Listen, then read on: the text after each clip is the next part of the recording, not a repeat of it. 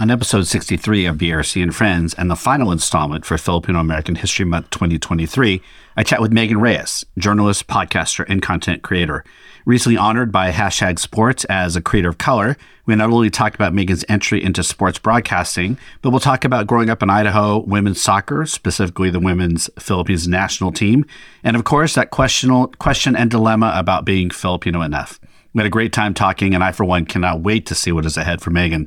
Take a listen, and you'll see why. Thanks for being here. Grab a beverage, pull up a chair, and enjoy listening to my conversation with Megan Reyes. My name is Bruce Reyes Chow, and this is BRC and Friends. Each episode, my co-host and I chat with activists, artists, academics, and adventurers to discuss politics, faith, pop culture, technology, and as you will discover, pretty much everything that pops into our heads. This is basically an excuse for us to hang out with friends and colleagues and riff about things that matter. Welcome to BRC and Friends. And welcome to BRC and Friends. I'm very excited. Our final episode for Filipino American History Month, though really this could be any month. We have Megan Reyes on today, who I have seen the name and watched, and then all of a sudden, my wife and I are big women's soccer people. I said, wait a minute. We were at the Oakland Soul game, and we're like, I think that person is the same Megan Reyes. And then we went to the World Cup, and we're looking at podcasts. I'm like, holy Moses. Megan Reyes has a podcast about the Filipino national women's team. And so we'll talk about a lot of things today. But first, let's go ahead and have Megan, if you would go ahead and introduce yourself, tell us where you are, anything interesting, pronouns, all that kind of stuff. Welcome to the show. Yeah. Well, thank you so much for having me. Yes, my name is Megan. I go by she, her. I'm based in Sacramento. We can talk more about that. Actually, a lot of people don't know that. But I'm based in Sacramento. But I am all over the world. Fortunately, life and career takes me everywhere. But home base, where I lay my head at night when I'm not traveling, is Sac. That's awesome. So yes, I will say your bio was very hard to find. I actually did a little bit. I was like, where? And then I saw something pop up that says Sacramento, and I was like, because I grew up in Sacramento. I grew up in Sacramento and Stockton, are my hometowns. And we share somewhere back in the Philippines, a Reyes, somewhere. Relative. Somewhere. Where I'm third generation. My grandfather came over, and he was originally De Los Reyes and he's Ilocano. So I don't know if we're 12 cousins or something. But I grew up in the South Side, like it sounds tough. I grew up in Greenhaven in Sacramento. So where, without, obviously don't give your address away, but whereabouts in Sacramento are you? I'm in the Natomas area. Oh, okay. All right. Yes. So that's, when I grew up, that was like far away. It still is kind of far away. It's definitely developed a lot now. That's sort of by design because of the airport is not too far away. And so that's by design why I'm over here. But yeah, it's, I like a lot of people don't know I live here. And so when I tell people, they're like, really? But to be honest, I was in the Bay Area for 10 years. And then once I started working for myself and money comes in different ways than it once did. And the rent I was paying in Oakland it didn't make sense for how much I traveled. So this was the next logical step for me. I think life may take me to LA soon, but with it being a lot more affordable here compared to the Bay Area and for how much I travel, my money goes a lot further here as far as the space I get for rent.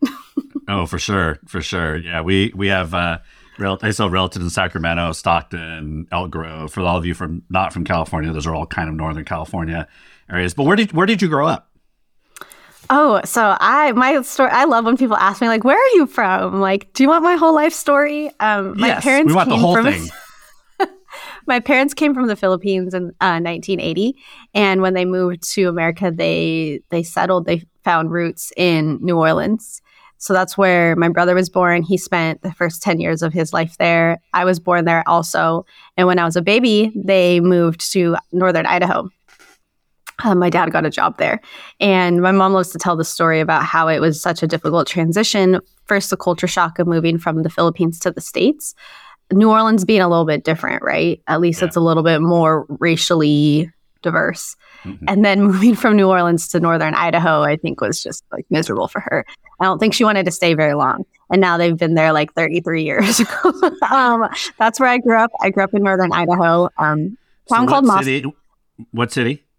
Moscow. Okay. I've heard of it. So I heard of it. I was going to say most people have not heard of it, unfortunately, until the small town tragedy last year with those college students that were killed in their home. Oh. That's actually where I'm from. That's my hometown, and that's where I went to college. It's where I graduated from. So now when I tell people I'm from Moscow, they're like, "Oh, I've heard of that. Is that where XYZ happened?" I'm like, "Yeah, unfortunately, no one knew about this place before now, and now it kind of puts into contact."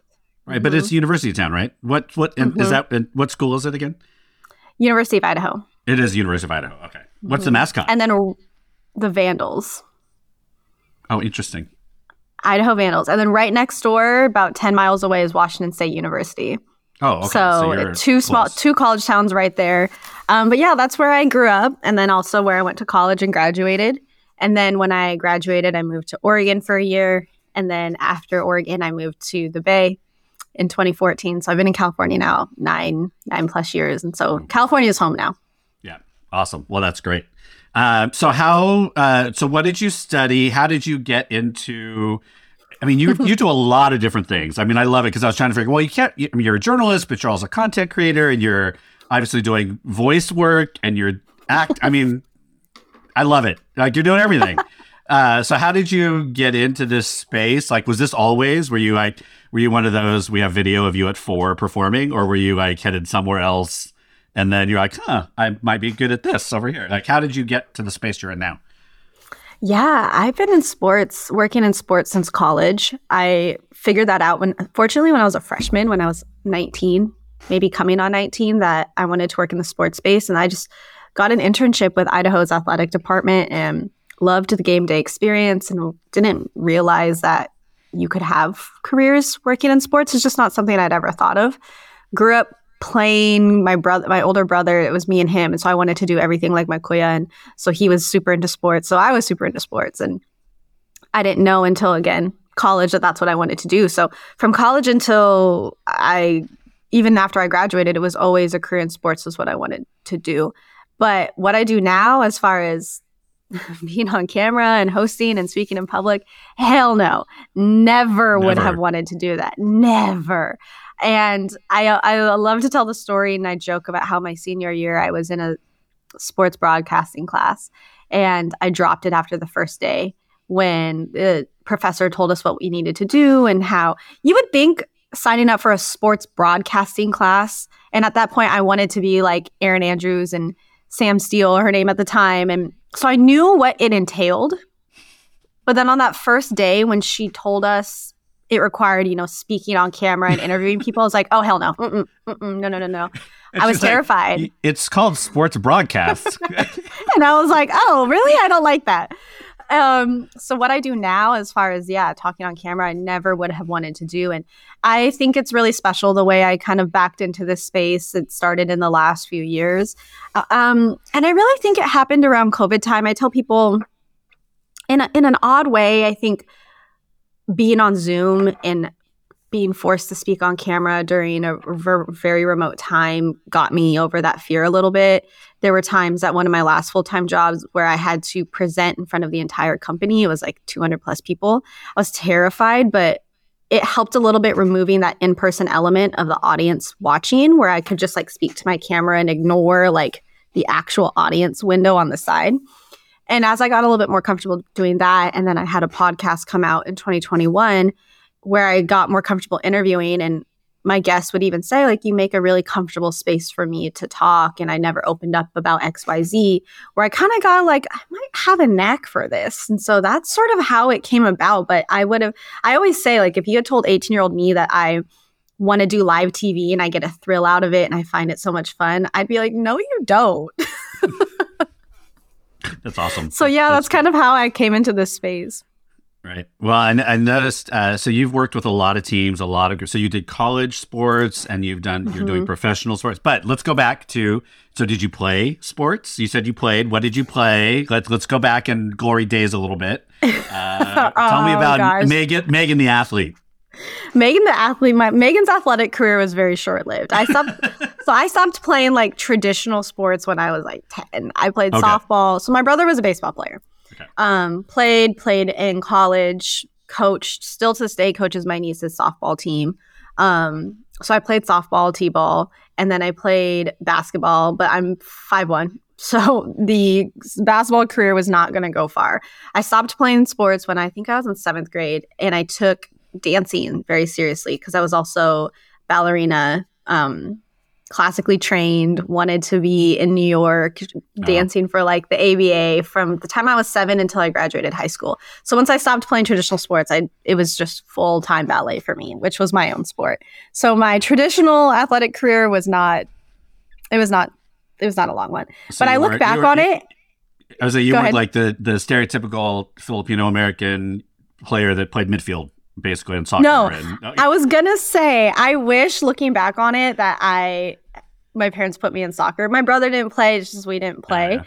I mean, it's funny. I hate running. So I would have been a terrible soccer player, but I never got the opportunity to figure out if I was gonna like it or not. I have 3 children, and our oldest, when they moved from the half field, so this is way back, to the full field, I remember her saying to us, like, I don't think I like running. And we're like, yeah, maybe soccer is, I think you're done. It's fine. But yeah, my other 2 were like big soccer players and crazy, all that kind of stuff. But yeah, so you were a dancer. Let's talk a little bit about that. So you chose that. How much is that parallel when you see like youth sports? Like it feels like my kids, when they got to 6th grade, they had to choose, right? They put the softball stuff away, broke my heart. I was a baseball player.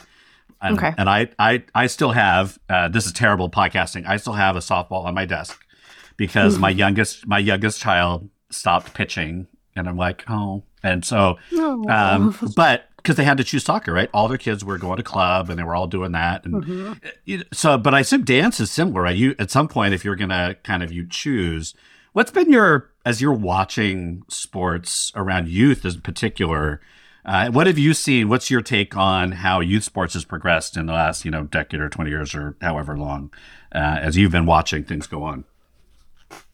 I think my biggest thing with youth sports that I have the strongest opinion on is just the barrier to entry. Mm-hmm. I was talking to one of my best friends about it because we went to the Sac Republic game together over the weekend. She played through high school and then stopped, and her son plays. And she was just saying how, one, she wished she had taken it more seriously because she thinks she could have gone further than past high school. And 2, how, especially having kids now, just, it seems, with the exception of my family and maybe some families, like it's like the one sport when your child's like maybe 4 or 5, like, oh, we'll put them in soccer. And then to your point, they decide if they want to keep playing or not. But it seems like, unfortunately, a lot of the times that decision is made for people. And it's made for people based on just your family and your income. And that's just really my biggest opinion on it, is how very quite early on in a childhood that decision is made, because it's just how expensive it is, especially soccer. Like if you want to be elite, if you want to really take it seriously, you got to do club. And even beyond soccer, like I look at my niece, she plays club softball. She also plays club volleyball, like really any sport, travel basketball, any of it. You have to do, your rec and maybe your school. And then if you really want to compete, you have to do club. And it's just so expensive, and the time and the money. And that's just really my strongest opinion is I think it's awesome at how competitive it's become. But with the level of competition, then it just becomes more expensive. Yeah. Our kids grew up in San Francisco, and the club per capita for kids is terrible. I mean, it's very money driven. It's my youngest child is in college right now and is writing her dissertation on how youth sports upholds empire, and to look at how it informs the way the U.S. continues to develop, like, and one of the reasons, I think youth sports in the United States is so different than other places, but like how it upholds a particular way of being, and access is a huge part of that. I mean, we noticed teams getting less diverse. It was, and I would say some of the players were like, well, this is money, not skill, right? At a certain level, it's just like, we were told your kid could play college. We're like, could she? Like, really? And they're like, if you come and pay like this amount of money. Right. So I'm like, It seems like there is now. I will say one of our kids did get recruited and all that kind of stuff. But then, like, it was that whole you buy into this, and it's just right. It's just wild. Yeah. All right, so you were a dancer, all that kind of stuff. And now you're in. So drop some names. Like, what are you doing in terms of like who you're working for? Not like names of people, but like. So I know that you work with the Soul. You're working with LA. Like, what are you doing now? What are the exciting things going on for you? Yeah, so some of my work includes social media management and content. And so I very fortunately so it was like end of 2021. Yeah, December 2021, I started a freelance job with the Olympics with the IOC right before Beijing 2022. And so it was a short-term contract doing social media throughout just the games. Needed help. Being US-based, West Coast-based also really helps them keep the 24/7 coverage. And very fortunately, I've stayed on contract with them for the last year and a half. So my day job, which I don't think a lot of people realize I do still, is social media work.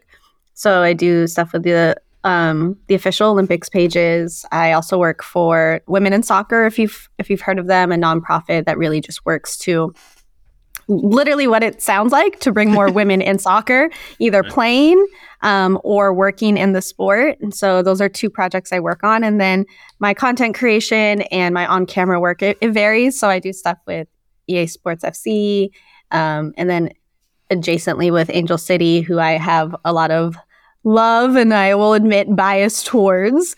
Like you mentioned, Oakland Soul. I'm working on a project with Sac Republic. The content I like to create is about growing the game, but the way I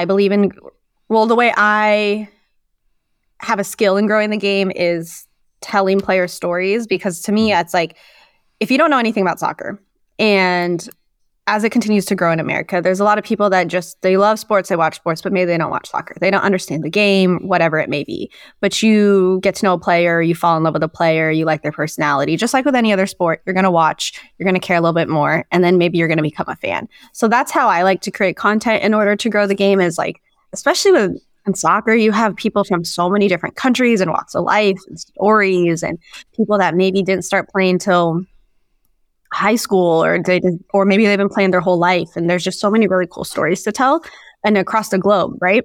Like what I did this summer with the Philippine national team. So that's a lot of the work I do, is just how can we grow the game in a way that is authentic to me, because I didn't play, and I'll be the first to say, like, I can't tell you the game technically. I can't tell you why this one function works and this doesn't, and what they did wrong. I will be the first to be like, that's not my strong suit. When I was hosting shows, I would tell them, like, if we're going to talk about analytics and we're going to break down the game, I will tee up those topics, but that's not what I'm going to sit here and pretend to know how to do.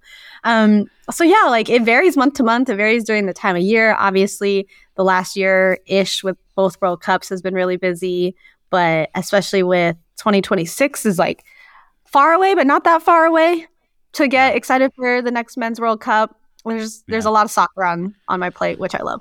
It's fun. Our family, we refer to the World Cup and then the Men's World Cup for the women. So, and our every 4 years, so we're big. We only watch women's soccer. Like, that's all we really watch. And so love that.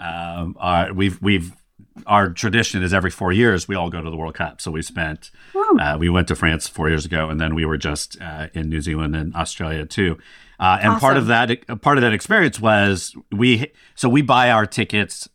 If anybody's listening, pro tip: if you just want to go soccer, buy your tickets before the group stages are set, and then get your housing. So we get our housing and our tickets before anything's set, and we just happened to get New Zealand during group stage, and so we got both Philippines and the U.S. So we were awesome. Up like at 1 a.m.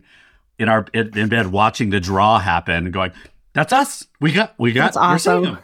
So we got to go, right? So part of our experience, though, was listening to your podcast, right? So how did you get connected to the Philippines national team? What was that connection? How did you develop that relationship with them? So the backstory on the podcast started about I want to say holidays of last year. And I remember I was driving from Sac to the Bay. I was in traffic. It was really lovely.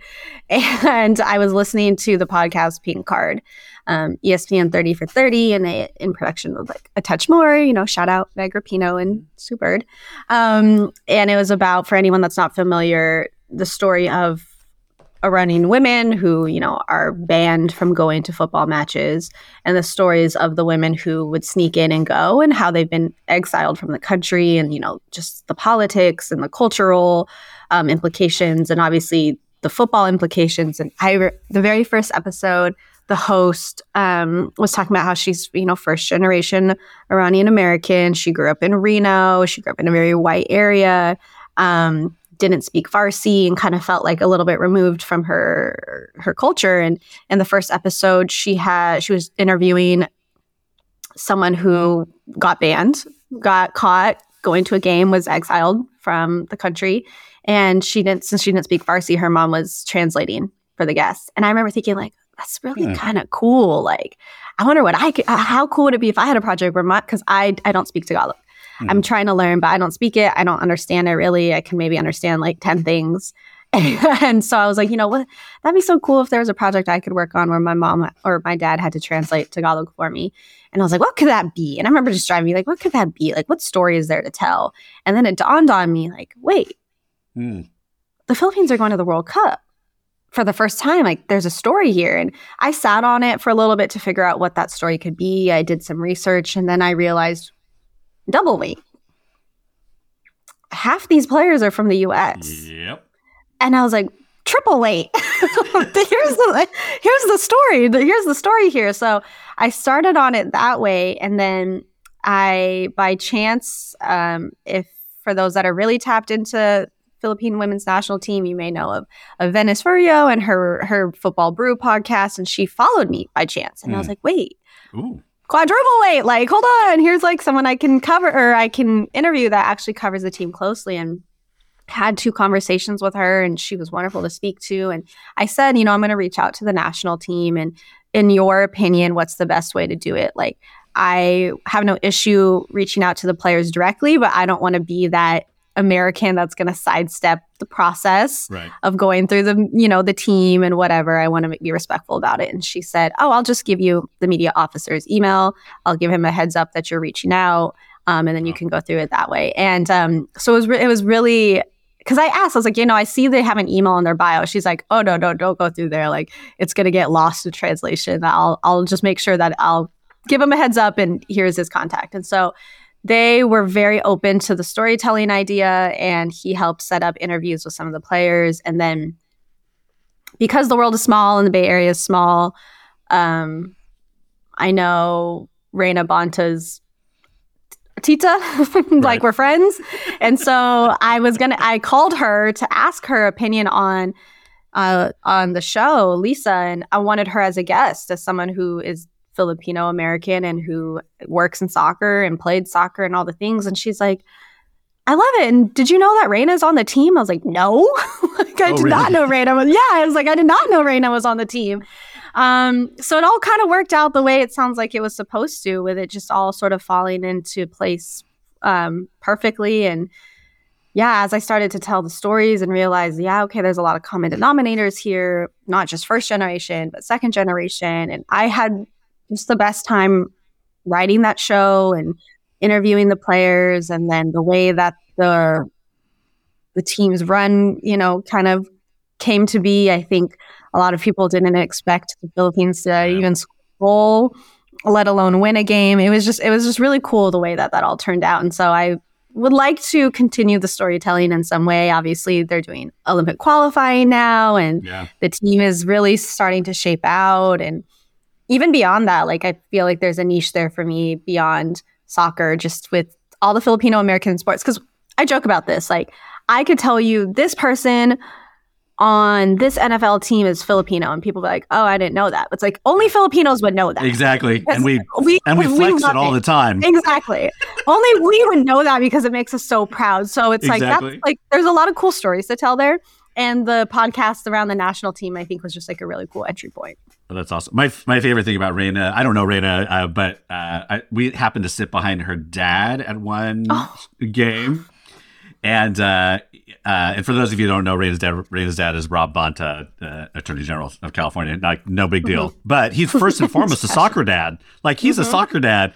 And I watch his Instagram, and it's hysterical and sweet as can be. It's like he's still... flexing he's like, it's so funny. I'm just like, dude, you were always a soccer dad forever, and I respect that. I would totally be doing the same thing.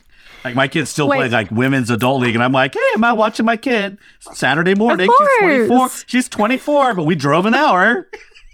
That is so sweet. Wait, so what matches did you go? Which ones did you go to? So in New Zealand? we went to 11 matches across New Zealand and Australia, and then we also did Australian football and rugby, and got to do some other things. Cool. So we went to the very first match New Zealand win, and then and then went to the final. So we did the whole thing. That's so cool. But we were at the winning when the Philippines beat New Zealand. Oh. That was by far my soccer highlight. Other than a couple games my kids played, soccer highlight of my life was watching them. So first the goal. And because it was, I had some friends like, well, are people going to show up from the Philippines? I'm like, oh yeah, they are. Like, are they? I was like, yeah. Oh, we'll be there. Don't worry. And so it was because it was New Zealand's home, and there were so many Filipinos. So it was amazing, just the vibe. And so we got to be that. That was. And we stayed afterwards and just absorbed the whole thing. So we got to see. I think we saw the Philippines play twice. I can't remember exactly, but and then some other things. But so let's talk. This is a good segue. I want to touch into the Filipino American kind of thing on the national team. I have friends in the Philippines. And they know we're big soccer people, so they were saying, hey, there's a little controversy brewing because there were like so many Phil-Ams on it. And then there was like this, how much of that was part of your conversations with them? Like, did folks, I know that there was, just how Filipino Americans adjusted to being in the Philippines, and how did the Philippines receive the Phil-Ams and that whole diaspora that's unique to the Philippines. Talk a little bit about that for the team and how you saw that play out. Yeah, I have mixed emotions on it. So when I first started writing the podcast, that was like the storyline for me. That was the through line, is the connection to Phil-Ams, because that's the piece I can relate to. I cannot relate to playing soccer. I cannot relate to playing in the World Cup. By no means. I can barely play soccer on a video game. But what I can relate to is being Phil-Am. And so that was my through line. That's what we discussed. The goal was for anyone who's Phil-Am, or just not even, like, you could be of any culture, of any race, ethnicity, if you just maybe never felt connected to your culture, to feel less alone, for it to feel relatable. And so I really honed in on like the American piece of being Filipino American. And then during the World Cup, when I noticed that specifically on the broadcast, that's all they kept talking about. Yeah. Was them being from the U.S. Like, oh, this team of 23 U.S. and this U.S.-born team, and headlines being like, the Philippine national team made up of X amount of Americans. Then it kind of started to bother me. And I almost felt, in a way, not to say that like I drove that piece, and I almost felt a little bit of guilt of like, did I drive that story too much? Because then I was like, now we're taking away from the Filipino aspect of it. Right. Because regardless of being Phil-Am or from Australia or Canada or wherever, they're representing the Philippines. And instead of talking about that, we keep talking about how essentially, like, and I was seeing all the tweets, which I hated, of like the USB team and the USC team. Like, no, they're the Philippines team. They just happen to be from America. And so it was just really, it was this odd, like, push and pull that I had a really hard time parsing through those feelings during the World Cup, because it was really cool, and I had a piece in telling the story of them being Filipino American and the process into why they started recruiting heavily outside of the Philippines, the history there. And being able to relate to that, being able to relate to them as players. But then at the same time, I didn't like during the actual World Cup about how that's all they talked about. So, and I hated that because I feel like it drove some of that controversy of the fact, like, because a lot of I don't want to say a majority. There was a group of people in the Philippines that didn't like the fact that to them, they're like, well, they're not from here. They're not Filipino. And so that whole, like, are you Filipino or not really became top of mind during the World Cup, because I felt like I was having to not argue with people. I almost felt like, was I trying to convince myself? Mm-hmm. Like, as I was trying to convince others, was I trying to convince myself that just because you were born in the States, and I've never been to the Philippines, I don't speak Tagalog, I like about 5 different types of foods, like I'm a very Americanized Filipino, like am I less than?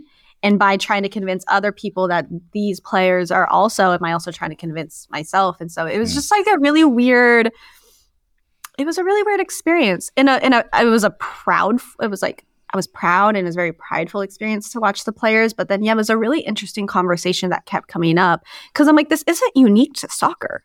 There are so many people who represent their country if they have dual citizenship, but it just seemed like really specifically honed in on the Philippines. And I thought that was really interesting. Yeah. Yeah. I mean, it's not as if other countries don't do this. I mean, that's one.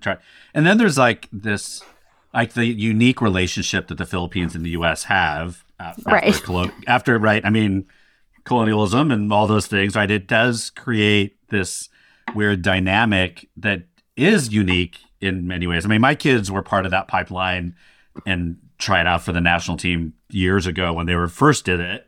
And then they were like, now as young adults, they're like, yeah, dude, would we have wanted to play on the Philippines national team? And I'm like, oh, you would have wanted to. But, they would have they're definitely thinking, like, what does that mean for a bunch of U.S. trained players to go over to the Philippines? And so, I mean, I think they were feeling the same. But at the end of the day, we were super proud because of the Phil-Am kind of thing. I mean, I think that was ultimately what came down here. And I mean, when you win and do well, everybody's happy. I mean, so. And I think too, it's a little bit different, like, especially when you live in places like maybe the Bay, where there's so many Filipinos and the soccer culture is rich, and like you have 3 people from the Bay Area on the team. Like, it's just, I guess I don't really know how to like put it into words for people that like maybe don't really understand Bay Area culture. But to us, it's like, well, there's Filipinos everywhere. Yeah. We're super proud of anyone from the Bay. Secondly, super proud of anyone who's Filipino. You've got 3 of them on the team. Yeah. Like, that's super cool, that's where the Phil-Am part is a lot more like prevalent maybe to like, again, people from the Philippines. But I remember asking a couple of the players that I interviewed, like, so, what was that experience like? And I'd love to know, did you feel welcomed? And they were admitted that at first they were hesitant. They weren't sure. But I think that's the people that have gripes about it is like it's always a vocal minority, right? Sure.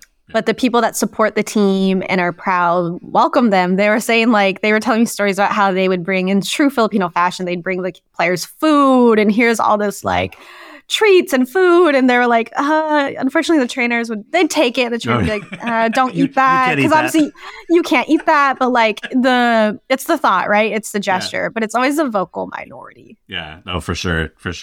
Well, this I think is a good segue into what I'm asking everybody during Filipino American History Month.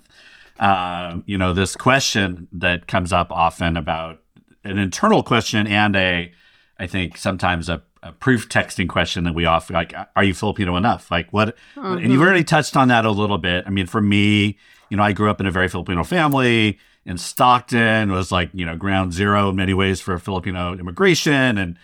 But I always, like, I speak a little Tagalog. Like, I can track when people are talking about me and my family, but I couldn't speak it back. Like, right. And I didn't visit the Philippines until I was an adult, because I'm 3rd generation. So my grandparents came over. Mm-hmm. And so, you go into some circles and it's like, ooh, I'm not very Filipino because of X, Y, Z.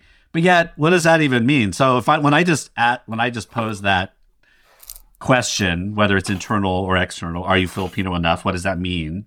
Or how would you respond to somebody? What does that conjure for you, either personally or as you're talking with people about this Filipino enough idea? I think it's such a cool question. And I wouldn't have had an answer even like 5 months ago, because like that was almost the existential piece of when I was writing Between Two Worlds, the podcast, because I was like, I don't feel Filipino.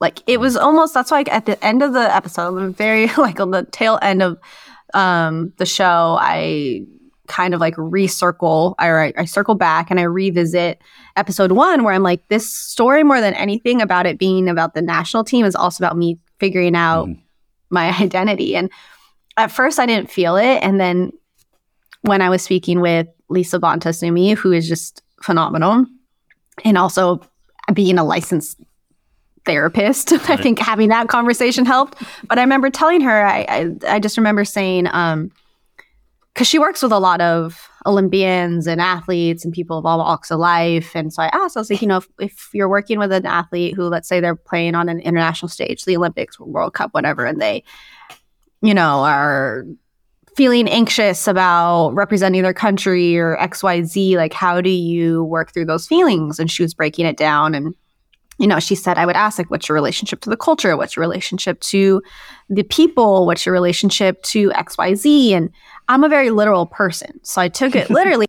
Okay, now say you're working with me and you asked me that question and I said, I don't have a relationship with the Philippines. I've never been there and I don't speak the language. Then how would you help me break that down? And she really just put my entire life into perspective when she said, you're not less Filipino because you haven't been there. Right. And I was like, what? Wait a minute, because I'm not? I think, exactly. Because all my life when I would tell people, oh, I've never been to the Philippines, or, oh, I don't understand Tagalog, I don't speak Tagalog, they'd be like, how are you Filipino and not XYZ, blah, blah, blah. And I think over time, I got it in my head, like, because I don't know these things, then I'm just like maybe 30% less Filipino. Right. After having that conversation, it really put into perspective, like, regardless if they weren't, but in my vacuum of a life, like, both my parents are from there. My dad's family is still there. I've actually never met my dad's family because I've never visited the Philippines. They spoke Tagalog in the house. They just didn't teach me. I think it's just, I grew up a little bit more removed. It sounds like you grew up in a rich Filipino household as far as culture and maybe a lot of family members around, because we were in Idaho. Yeah, I was going to say you didn't have many. It was literally just my parents, my brother and I, and maybe there's like 30 something Filipinos in the Moscow Pullman area. So I just didn't have that same type of upbringing where, like, one of my best friends who grew up in Vallejo and she was around all her cousins, all her titos and titas. It was family time every weekend. You could get a little more immersed in the culture. And so to answer the question is, I struggled with that literally up until like 3 months ago about, like, am I Filipino enough or not? Because I similarly, like, around certain family members, they'd be like, oh, you sound so American, or because I don't speak Tagalog. Like, I remember growing up speaking to, like, my Lola and my tita on the phone back in the Philippines, and they would be, like, scared to talk to me because they said I have an accent. I'm like, I don't have an accent, but of course I do to them. Right. And then in certain Filipino circles, because I don't eat XYZ, understand XYZ, my taste in music or whatever, it might be a little bit different. It's like, oh, you're not Filipino enough. I think that's the hardest part is we do it to ourselves. Like, I mean, we have to be an outsider enough in the world.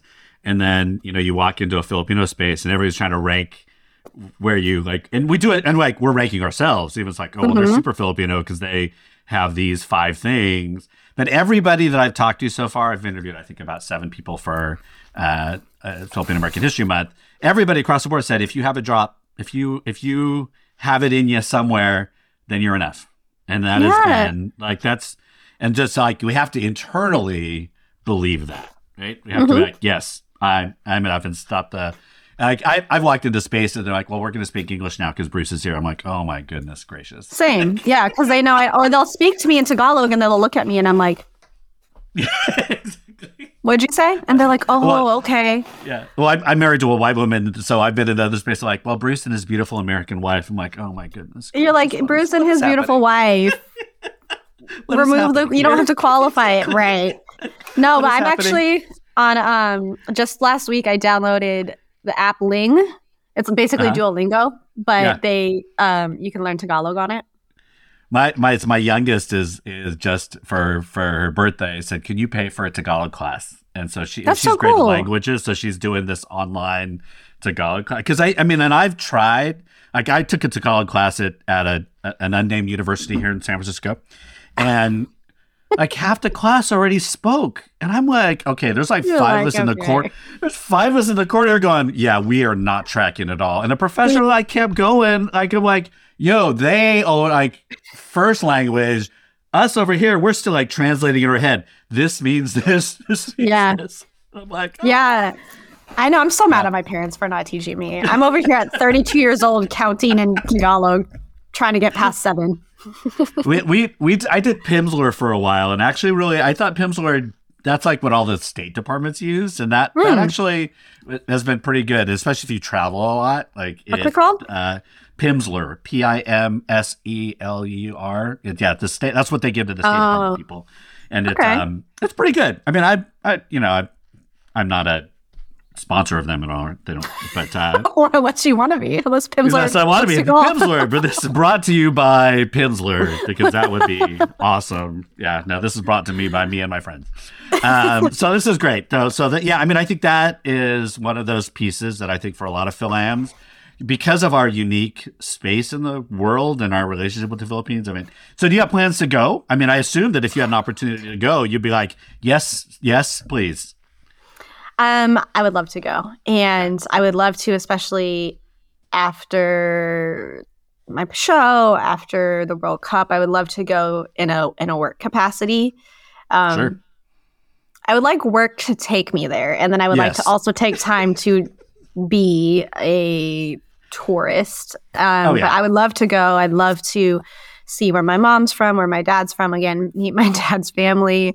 Explore, really just kind of feel in tune with everything. And then I would also love on the work aspect to see, I just think it'd be so cool to go see the impact that the women's national team has had on the soccer community.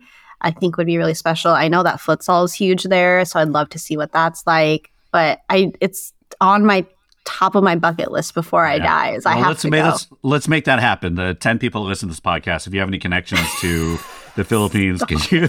She's like, oh God, why am I on this show if only 10 people listen?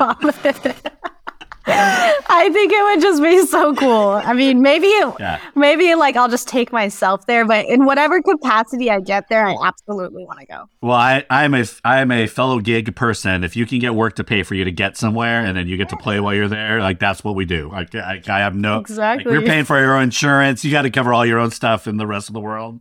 Get your work to bring you, and then you play. And when you go, like I've been about 5 times now, but only in one particular area.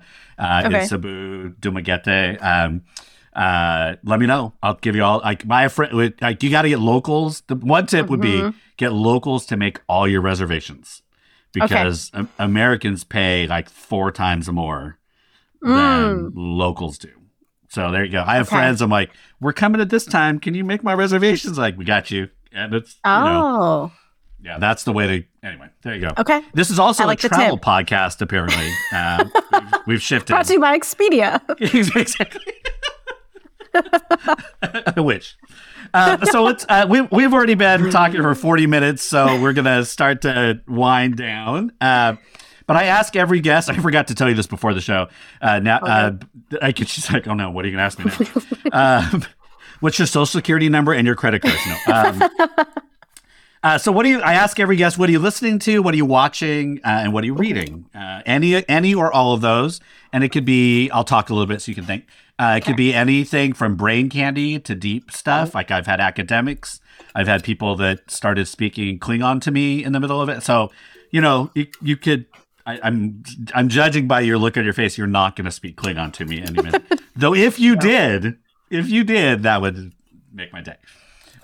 So what are you listening to? What are you reading? What are you watching these days? I will admit I haven't read in a while. And I love books. But in the last few years, I think my attention span has not allowed me to read. So I haven't read. I read my phone. So there's that. Listening to, haven't also listened to much like as far as shows lately, but I will say my favorite thing to listen to lately has been like old like 2000s R&B. So that's what's in the car. Watching, I do watch quite a lot of TV. All and please tell me I'm going to hear some trash. Tell me I'm going to hear some trash TV. No. Oh. I can't. I'm not a big trash TV person. No. Okay, fine. I used to. But I've been traveling a lot, so I haven't been able to watch much TV lately. The last thing I probably binged was the new season of Top Boy. I'm a big Top Boy fan. Big Top Boy fan. I've never heard it. Why haven't I ever heard it now? I feel like I'm either old or not connected. Tell me about this. It's on Netflix. It's a British-based show. It's like the drug scene in London.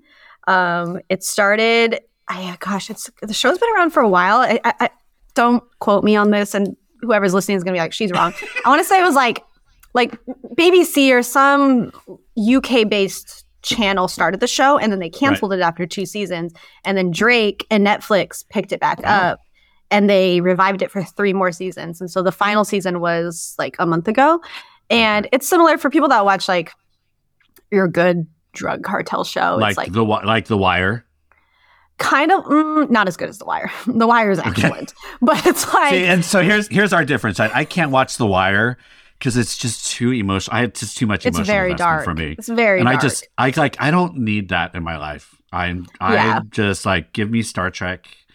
Give me Star Wars. Give me all the candy. That's a little bit because like that type of the sci-fi, like it's not reality, right? So you're not as emotionally invested. Yeah, exactly. The Wire is pretty heavy. Top Boy's like a Power meets Snowfall, but like in London. Ooh. Great show, love it. So that's probably the last thing I binged, and then I will say I have to very much limit the amount of soccer I watch because since I work in it. I don't want to get tired of it. So I will always watch Angel City. I'll watch some of the big games. I'll limit how much I'll always support, but I just have to limit my intake, especially when it's your livelihood. So, but most of the time, like sometimes I just sit in silence like a weirdo. Stop being all balanced, like being a balanced human being. What's up with that? In silence. I think because I just get weirdo. That might be in the promo. I might put that in the promo. Sometimes it sounds like a weirdo. Mm-hmm. Sometimes I just am like so overstimulated that TV or music is too much. So I'll just sit and like scroll on my phone. But I do actually watch a lot of TV. It's just I've been traveling so much lately that I haven't seen anything. But big Top Boy fan. I would recommend that to anyone who's into that stuff. Awesome. Well, that's great. Yeah. Let's see. For me these days, I've been pitching Second Look, but the Michael Jackson podcast. Okay. So Jay Smooth is a DJ from New York. I've talked about this before on the show, but it's so good at dissecting Michael Jackson and kind of this. They basically say, how do you hold the music and the person and all the allegations and all of that separate? And I think they do a really excellent job of giving foundation to the cultural impact of Michael Jackson and the Jackson 5 and the Jacksons, as well as the realities of the allegations and everything that's going on to let you land in a place that you have to like decide where you. It's just so well done. I like that. I've been pushing that for everybody to kind of listen to. It's just really well done. And then the other one, I listen to. I read, but I read through my ears, so I do a lot of audiobooks, and I'm listening to Yellowface right now, which is really, really good. If you need just something, it's about this white author who had an Asian best friend, and this is not a spoiler. She dies early in the book, and then she takes the book that the Asian was writing, and kind of takes it as her own, and the implications for a white author telling an Asian story. It's so good. So well done. I think it's the best. I don't know, but yeah, it's called Yellowface, which is excellent. What I'm reading, and then I peek over because both my kids are super academic, but they love trash. So like Love Island is on our TV whenever somebody's visiting. I figured. And I'm like, I was like, this, what are we, what's going on? 2 hours later. But then you love I'm it. like, yeah, I'm like 2 hours later, I'm like, oh, I hate her. Like, how could he? What? She's my favorite. He's terrible. Like, it has that effect. It's insidious. It is. That's exactly what I used to watch a lot of Love Island, but then after a while I was like, oh my God, this is like, it's like triggering. Just sometimes like that drama is like too triggering where you're like, oh my God, my head hurts. And then other times when you really want to escape reality, it's just the best thing on TV. Oh yeah. I'm in those moods right now where I'm like, no. We watched the English, I guess it's the English British one too, which makes it more fun because accents are more fun. Yeah. All right. Thank you so much for being on. It was great to get to know you. We're going to see your face and voice and all that. Are you working with the Soul in the future? Is that going to be part of what you're doing? Hopefully, Soul, if you're listening, you have my number. I would love to. But no, thank you so much for having me. This was so much fun. Yeah, good. Thank you for being here. All right, everybody. Again, this was the last episode of Filipino American History Month, though maybe we're going to have you back on at some point when you're big and famous. I'm going to be like, do you remember you were on this small little podcast years ago and I made you talk about your existential crisis about Filipino? Do you remember that? I remember it. So I'll be there. So all right. So for those of you that have been following, make sure you go and listen to the rest of the episodes from this month. But do all your podcasting, subscribe, all the things you do when you're at the podcast stuff. And again, we'll see you next week on BRC and Friends. BRC and Friends was hosted and produced by Bruce Reyes Chow. Co-hosts were Jorge Bautista, Mickey Scott Bay Jones, Amy Kim Caramis Parks, and Laura Monaco Heifetz. And the theme music was composed and recorded by Marissa Magdal Laurent. Feel free to connect with any of us via the show notes. And lastly, please don't make me beg. Take a moment to rate, review, and subscribe to BRC and Friends wherever you listen to podcasts. Until the next episode, thanks for listening to BRC and Friends.